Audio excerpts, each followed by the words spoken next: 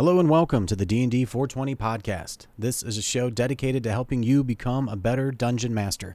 I'm your host, Eric M. Hunter. Joining me shortly is Jimmy St. James. He is the creator of D&D 420 and an avid D&D fan with over 30 years of experience. We continue our monster bestiary spotlight with another one that's brand new to me. You'd think I know these by now, but I don't. It's the skunk ape. So, terrible joke in 3 seconds. You ready? 3, 2, 1. Jim, what smells in here? What's that smell? Incoming. It's the skunk ape. It's the skunk ape. Skunk ape. I'm already grossed out. Already Just gonna grossed. let you know. Already grossed out. Also known by the wild elves and the areas that they share these wildlifes with, as they're also known as Siska, the skunk ape. So skunk apes are between 5 and 7 feet tall. They weigh a little over 200 pounds to 600 plus pounds. They look a lot like other apes, but they have more intelligence and they have this immunity to poison. So skunk apes are rancid creatures which dwell in the most fetid of swamps. Their naturally thick hide and immunity to poison make them an incredibly resilient and dangerous foe. They love to toy with living things, especially humanoids, often torturing them delightfully before devouring most of their entire body, leaving usually only the head as a keepsake. So their lair, whatever portion of the swamp you find skunk apes in, you will find skulls, if you find them at all, because, I mean, it's a swamp. These things dwell in swamps. Primarily the most stanky swamps. They prefer terrain that is stagnant, such as the Blackheart Marshes. Typically, a brackish water is more inviting to them as well. They need water, mold, fungus. They make their lairs in hollow cypress trees. They have dens that they build in these hollow cypress trees, and they prefer to rest with part of their body in water. They're just incredibly disgusting, stinky creatures. They get their immunity to poison by eating what other monsters will not. They are attracted to sour, bitter, and stinky foods. That also helps with their terrible body odor and fecal odor. So anyone who is within 5 feet of the skunk ape must make a Constitution saving throw DC 15. 5 feet. Or become nauseated. 5 feet. Nauseated creatures attack the skunk ape with disadvantage because of their stench. They smell so bad. Not only that, but they love to fling poo. Of course they do. Of course they do. They have a ranged attack with their feces with a +9 to hit, doing 3d6 plus 6 poison damage. If this attack is successful, the target is affected by the nauseating stench trait as mentioned previously. That's just I cannot think of a worse outcome in a fight than what you just described. Than the terrifying, terrible skunk ape.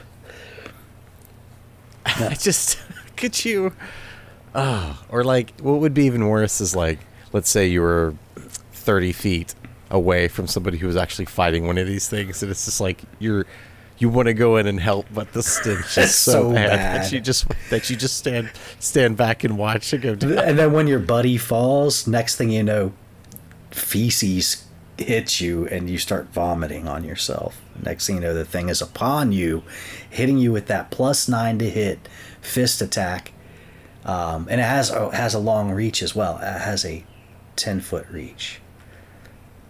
So, I got the size wrong. I did. Hey man, it's par for the course. That's me. I feel like every episode we found something wrong in the stat block or something when we were doing this.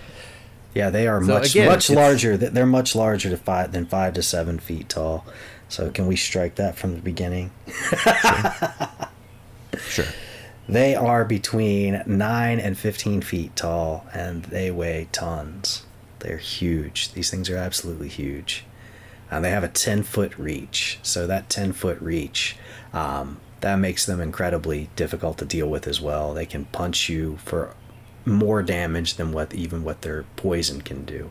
They're just terrifying creatures, just terrifying. And their diet consists of snakes, frogs, anything poisonous. They love fish, muskrats, and humanoids. That's where they get a large portion of their and the delicacy of the humanoid to a muskrat are like the liver, the kidneys, the stomach, any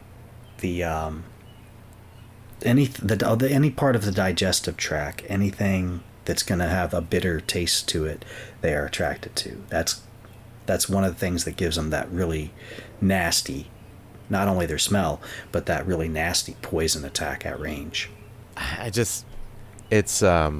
It makes me wonder how things like this like continue to exist. You know, like how they procreate. Well, it's funny you should ask. They tend to live in pairs. They tend to pair for life. When they mate, they will mate for life. They don't like having kids around, however. You could find a family of 3 or maybe even 4. However, when skunk ape babies live to the point where they can feed themselves, they're abandoned. So it can be anywhere from 2 to 5 years of age that happens. Oftentimes, very commonly, it's too soon that the parents let go of the children, and the children are left to fend for themselves and then die horribly just to become maybe even a meal for another skunk ape at a later time. Do they typically stay in one spot? Are they travelers? Like, are they constantly moving territory to territory? They're going to follow the food. And so they're not going to really, and they prefer swamps. Since they like to have their bodies submerged in water while they sleep, because they have an extreme fear of fire and the sun. So you're not going to catch them out during the daytime very often. That's why they make their dens in those hollow trees, to help block the sun from reaching them and to keep them cool during the day. So that's part of the reason you're not going to see them migrating around, because they have to be in that stagnant, swampy area. What helps them thrive in these familial units, because they are much like humanoids in the way that they live. And so they group together in small tribal communities. So if you find a pair of skunk apes, chances are other skunk apes are somewhere nearby. All apes, and they are directly related to apes, all apes are very social creatures. Skunk apes are no different. However, they don't tend to enjoy each other's company. I guess you could probably guess the reason for that. Well, so there's no hierarchy. There's no community here. Like they're animals. Yes, they are animal. They're animals with intelligence. They have a 7 to 8 intelligence, very similar to the Detrith. So they can't communicate with one another. They understand a bit of common, but they cannot speak it. So they might understand key words if they've come in contact with humanoids quite a bit. Mm-hmm. However, most of the time, they're more interested in eating those humanoids than dealing with them.